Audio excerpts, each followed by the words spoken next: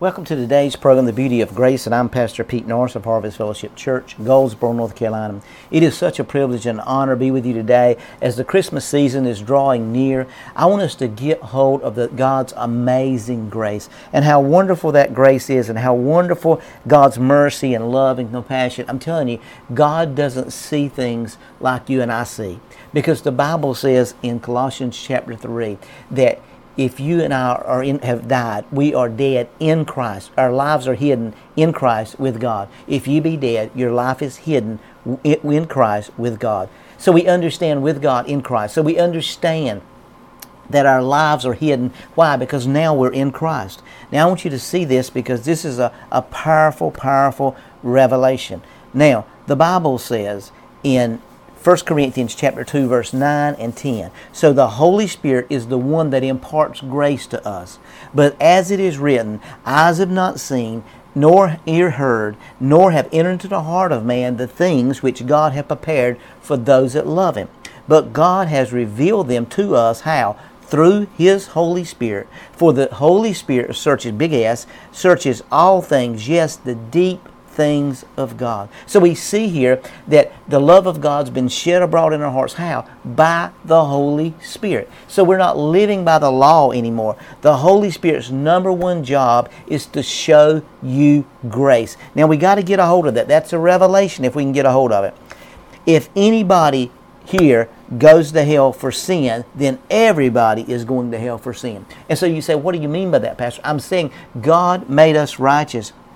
And because He made us righteous, we cannot become unrighteous by performance or by our acts or by our efforts. You say, well, wait a minute, Pastor. No, what I'm doing is I'm shaking the theology of law. I'm shaking the theology, because the church wants to preach grace to get you born again, but they don't want you to walk in grace in a day-to-day life, and they don't want to show other people grace. But Hebrews chapter 13, verse 5 in the Amplified Classic says, let your character and moral disposition be free from the love of money, including greed, lust, and craving for earthly possessions, and be satisfied with your present circumstances and with what you have. For God Himself has said, I will not in any way fail you or give you up, nor leave you without support. I will not in any degree leave you helpless, nor forsake you, nor let you down. Relax my hold on you, assuredly not. In other words, Jesus said, I never can leave you. You've always heard this preached from the pulpits, and it's been all over the world. And here's what He said.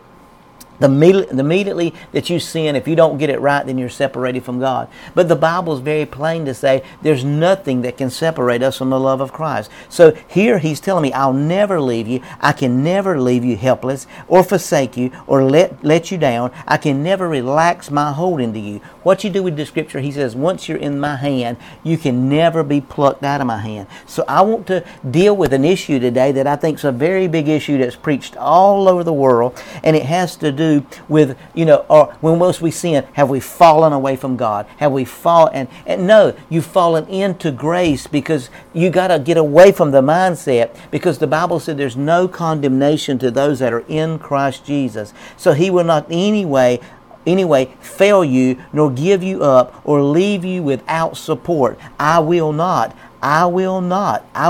in any degree leave you helpless, nor forsake you, nor let you down. Relax my hold on you. So there's nothing you can do to make God love you anymore, and there's nothing you can do to make God love you any less, because He loves you unconditionally. So the reality of all that is we got to understand, when the disciples asked Jesus in John chapter 6, verse 28 and 29, and they said to Him, what shall we do that we may work the works of God? Jesus answered and said to them, this is the work of God, that you believe in Him whom He sent. He didn't say go out and evangelize. He didn't say go out and change the world. Nothing wrong with any of those things, but that's not what He said do. What He said do is believing in me is the work of God. In other words, believing in the Son Jesus is the work of God. John 14:6 says, I'm the way, the truth, and the life. There's no other way to the Father except through me. So we understand that it's because of Him that you and I have life, and it's not because of our performance. Now, I want to bring up another statement. And you say, well, Pastor, if I'll confess my sins. The word confess is a Greek word, two words, homo, which means the same, and logos, which means the word. In other words, what He wants you to say, He don't want you to stand there every day and confess every one of your sins over and over and over. He forgave you the moment you asked for your past, your present, and your future, all of your sins, and you're absolutely forgiven completely for the sins of unrighteousness, and you've been set into a place of total peace, total serenity, and total love and compassion. So we got to understand that Jesus said, I am the way, the truth, and the life, and there's no one comes to the Father except through me. You remember what He told them? He said, I want you to understand that it's not by your works, because grace is the truth. It's not by your works, but it's by my marvelous grace. That's the beauty of grace. That's the love and compassion. As we understand the Holy Spirit reveals to us what we are and who we are in Christ, because He said He's given us everything through Christ Jesus that pertains to life and godliness. Now we live and we move and we have our being in Him.